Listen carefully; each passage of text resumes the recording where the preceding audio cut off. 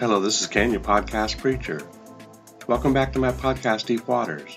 This podcast is brought to you by Applied Strengths Ministry, where we believe working together in our strengths is the effect of working out the will and calling of God in and through our lives. The title of this message is Statistical Anomalies. I like statistics because it proves men both liars and truth tellers. If you are one that always uses the words always and never in sentences other than when we speak to God or about the devil, then you may be a liar. Or to soften it up a bit, one who exaggerates to defend a usually very weak position. I mean, if your position was strong, you would not have to use such verbiage, right? And typically we use these words when we're in some kind of an argument, don't we? But this is not about lying or telling the truth. Nope. It's about how data helps us to make informed decisions as Christians. You can be for something or against it until you see the numbers, and then they can perhaps help you keep from making that unintelligent and highly emotional bad decision. Yep, I have done this plenty, to the point that I could be considered an expert in bad decision making at one point in my life. You see, I was one of those who overheard a data-ignorant person say something to the effect that statistics can be manipulated, and therefore should not be trusted. Well, that's like duh, right? I mean, anything can be done this sort of way. Doesn't the Bible say that the whole world lies under the sway of the wicked one? 1 John 5:19. And if that is true, and it is, then is it not also true that the devil is a liar and the father of it? John 8:44. And if he is a father of lies, then he also has kidletts, who also lie like him.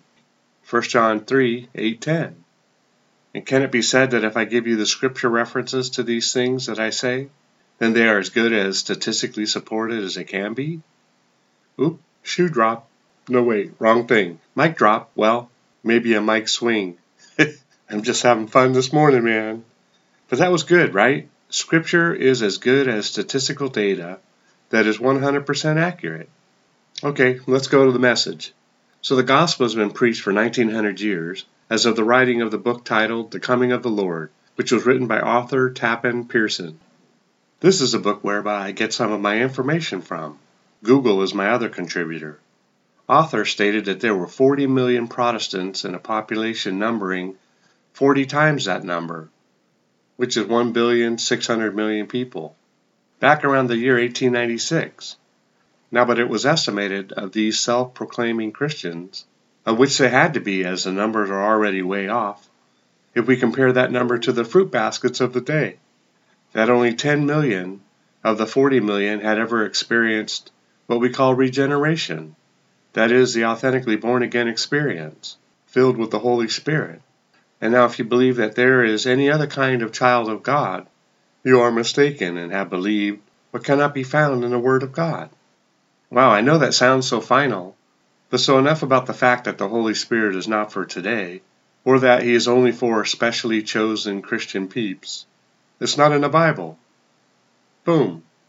Now I know that every living Christian soul will believe what I just said there, and in doing so the world is about to be tipped on its axis, for the call of God would resound so loud that we could shout the ring off Saturn round about until it ended up around the moon. Hey, believe me when I say it. And we can do all that. Wait, all that Jesus has assigned this generation to do. Yep.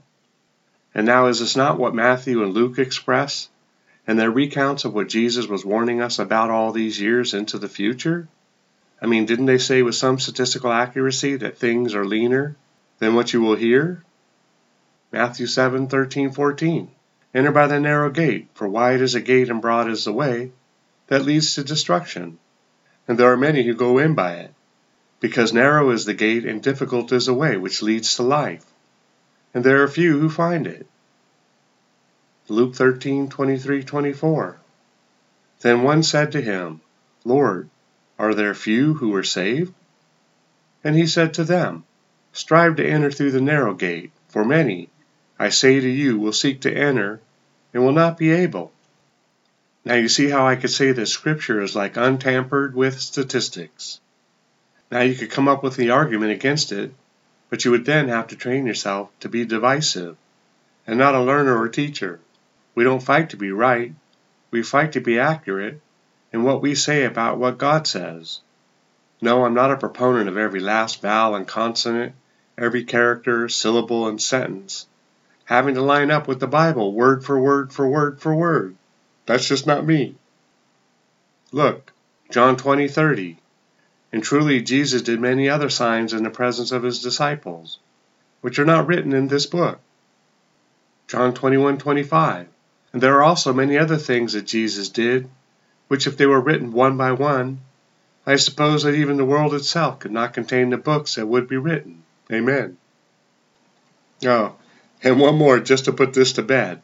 It looks like John is our smart man for the moment. John 14:11-12. Believe me that I am in the Father and the Father in me, or else believe me for the sake of the works themselves.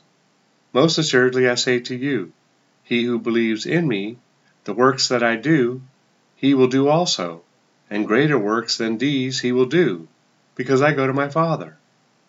So technically, if we're doing the works that Jesus did, are we not just adding to the Bible? I'm not saying literally, but we are. Oh, and there are many other books that even the Bible refers to, the book of Jasher, and the books of Enoch, and the books of wars and such. But now, for those of you who are sword ready and want to point out that God stated in the books of Revelation 22:18-19, Deuteronomy 12:32 and 4:2, and Proverbs 36, not to add or take away, I would encourage you that if you are able to also do precisely what Jesus did and more, yes, exactly what Jesus' apostles and also that of Paul, Timothy, and Stephen did, then yes, I would consider their words under the anointing as being that from the Holy Spirit. 2 Timothy 3:16. All Scripture is given by inspiration of God, and is profitable for doctrine, for reproof, for correction, for instruction in righteousness. Now, so before we move on, I am not saying that anyone should rewrite the Bible. It is not necessary. But again, it's just my belief that its preciseness can also be found being spoken from the mouths of today's disciples, saints, and children of God. So don't stress when you hear something that you feel should be straightly stated, and someone like me comes and brings a similar word while ripping and drifting through Mulholland Drive. Ask questions. It'll be okay. Now, I know these numbers above were before the Azusa Street Revival event, as well as many other Christian, "Oh God, please make your church" as it was at first events. But I am sure that Matthew and Luke will not change their data, considering where the church is at in this moment. Can you see it as possible in any other way?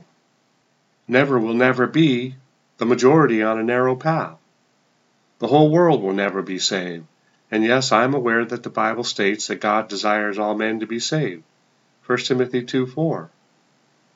Were you? Just kidding. So let's continue to surf this borderline rant wave for a minute. In an article found in Google, they stated that everyone in America is a Christian, but that 245 million is the adult believer number, which excludes the babies. Now, according to Worldometer, we currently have 8,042,000,000 living on Earth. As of 2020, PEW or Pew estimated that out of 8 billion peeps, 2,300,000,000 were Christians. There it is. So now we can rest, knowing that nearly 28% of this world is running for God. Whew, boy. Even I am almost tempted to believe that statistical garbage. What, Ken? Google is all-knowing. Well, if it took just 12 guys to turn the world upside down, without all of the techno-gadgets we have at our disposal today, how on earth, or maybe better stated, why on earth, has Jesus not come for his perfect bride? Every hospital should be empty, every bank broke, and every credit card company only resourcing the unsaved population, as God's kids would have more than enough. Now think about this. If we had 2.3 billion authentically born-again peeps doing specifically exactly what they were called to be doing right now, this very day, I believe with no ounce of doubt we could pray a collective prayer and ask God to melt every living heart for him. And then all of those who have yet to respond to the gospel, those who were called and predestined for salvation, would respond. Yep, we could pray in the last Gentile, and then bam, the Gentile church would be raptured, and Jesus would shift his focus for 1,000 years, and the Gentile church would be ruling and reigning with him, right here on earth. His focus would now be on the once blind and deaf Jews, and even in that time, they would be so inclined to start witnessing to the lost Gentiles, who waited too long. A soul salvation reversal. Not so far-fetched and far off, yep. So if these numbers are true to you, then let's pick a day, not Sunday as we are too busy being taught we don't need to be about his work. But maybe, well, no, not on Friday, for that is card and casino night. Oh, let's just do a Tuesday, and let us pray. Okay, so please forgive my exceeding sarcasm, but I know not how to shake away that which is willing to sleep so, while the earth is reeling under the power of the father of lies. 106,660 peeps die every minute on earth. Yep, it would take 2 minutes and Chico and Paradise would be ghost towns. All the while this world population of peeps is our responsibility to share the message. These towns, as well as many others, ought to be Holy Ghost towns. There, I knew I could work that in. And now see, I just exposed the heart of those who depend on the world system to provide honest and accurate information. Yep, even though we read, the whole world lies under the wicked one, we watch, listen, and believe them. You have to know, if you're listening to a non-believer and believe them as though they are telling you the absolute truth, you're setting yourself up for deception. Even they don't know that they're a child of the father of lies, so they might not know that they are lying, or even doing so intentionally. But they can't help themselves. The fruit doesn't fall far from the tree. The truth is, we are not 2,300,000,000 strong, and better than I wish that we were. Nope. The Laodicean spirit is even now already working in our churches in America, and has been doing so for nearly a couple of centuries. I know, you want me to read from Revelation to show you what many have seen in these 200+ years. Not that the majority, oh no, for that might result in a statistical anomaly. What, Ken? Okay, see, Jesus had brothers and sisters, but he was the only one called. I mean, why didn't God hedge his bet and send a whole family of Jesus-like characters? Wouldn't that have improved our preaching the gospel successes? No, but, and yes, it's trickery, because he actually does have, a whole family working this gospel task. And I will just leave you the scripture reference so that I can get on to reading Revelation. Matthew 12:50.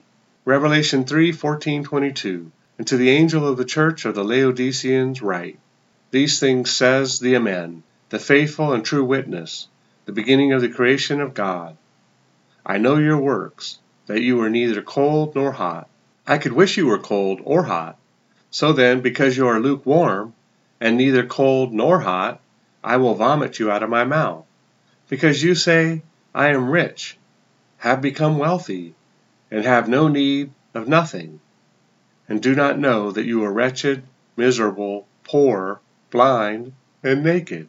I counsel you to buy from me gold refined in the fire, that you may be rich, and white garments, that you may be clothed, that the shame of your nakedness may not be revealed, and anoint your eyes with eye salve, that you may see. As many as I love, I rebuke and chasten. Therefore be zealous and repent. Behold, I stand at the door and knock. If anyone hears my voice and opens the door, I will come into him, and dine with him, and he with me. To him who overcomes I will grant to sit with me on my throne, as I also overcame and sat down with my Father on his throne. He who has an ear, let him hear what the Spirit says to the churches. What? Are we the barfed-up church that God warned us about? Well, if you will read some good books on missionaries about 100 years or more ago, you will see what them there Christians were like. And if you stood behind them in the line in heaven, you might be inclined to stand behind me more than them. I mean, these peeps, wow. And what of it to say about the Moravians, also known as Herrnhuters? Now look, they had a prayer meeting that lasted about 110 years. And it went 365 and a quarter days a year, 24 hours a day. So you might be inclined to say, "Ha, Ken, well, I know that it's God's grace." And so, but it was also different in those days. I mean, they just didn't have the distractions we have today, Ken. And why, the women didn't even have to go out and get a job. I will be nice at those excuses, because whatever excuse we may have for not doing our Christianity today will not follow us up into heaven. Nope, you will walk up to Jesus and try to bleat, but as you try and talk, a blah comes out.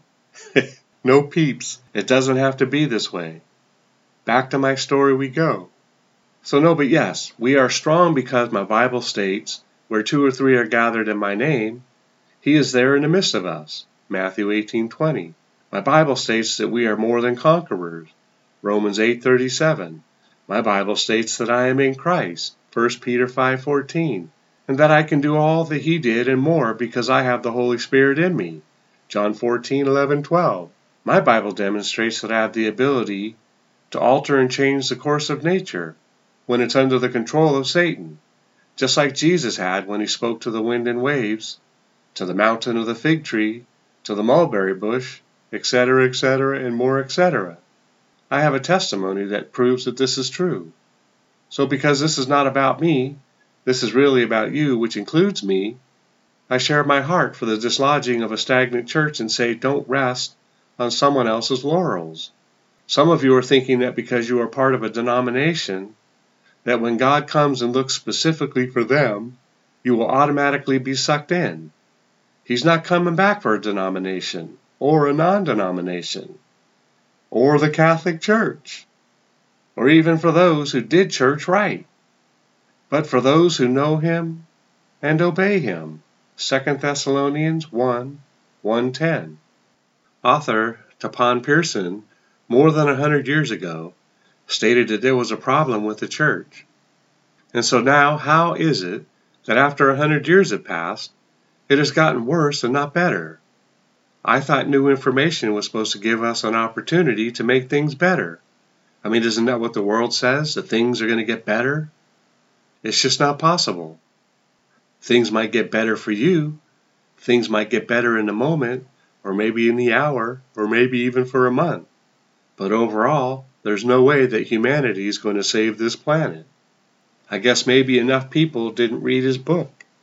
Surely we haven't been reading the Bible, otherwise we would have pushed these horrible days into the future by our response to his love for and to and through us.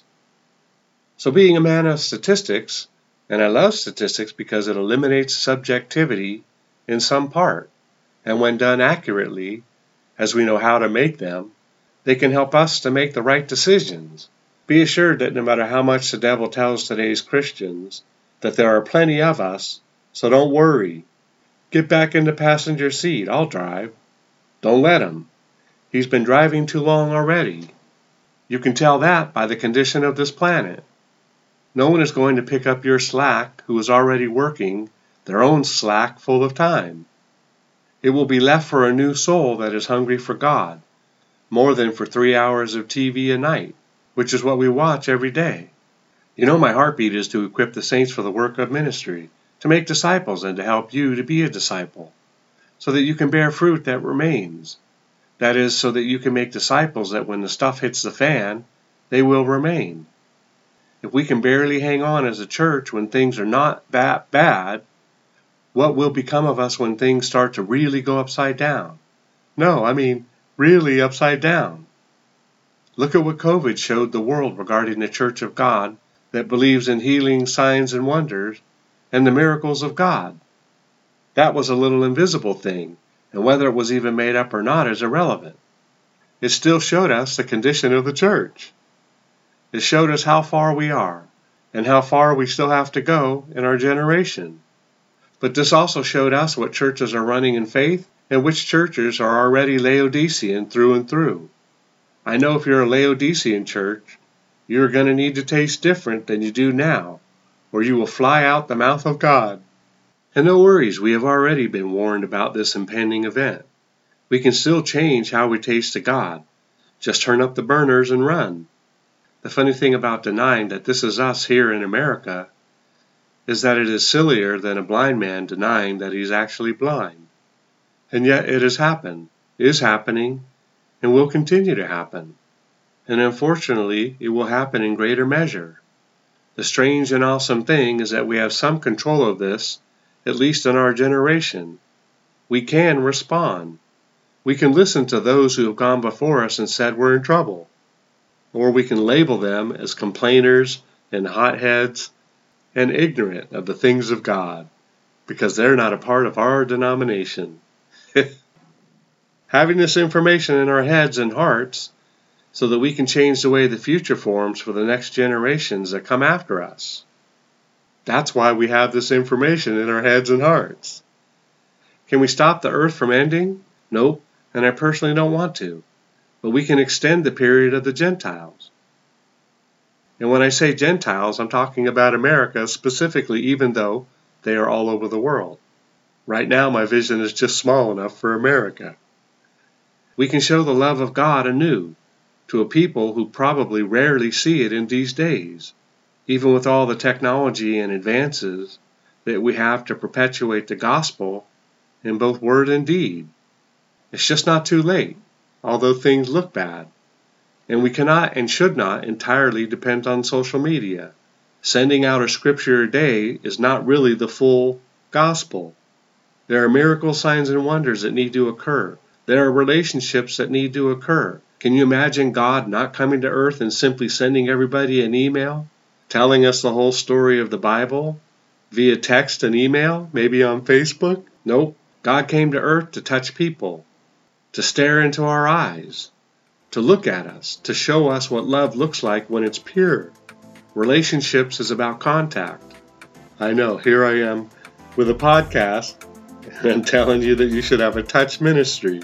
Well, I believe that you can have both, and we should have both. I'm just saying don't rely on one or the other. If you're a church, get on social media. Put out some videos about what you do, about where you're going to be. Hey, we're going to have a healing ministry downtown. Come out and see us. Get your healing on. There's all kinds of great ways that we can use social media, but I think we should still meet at coffee shops.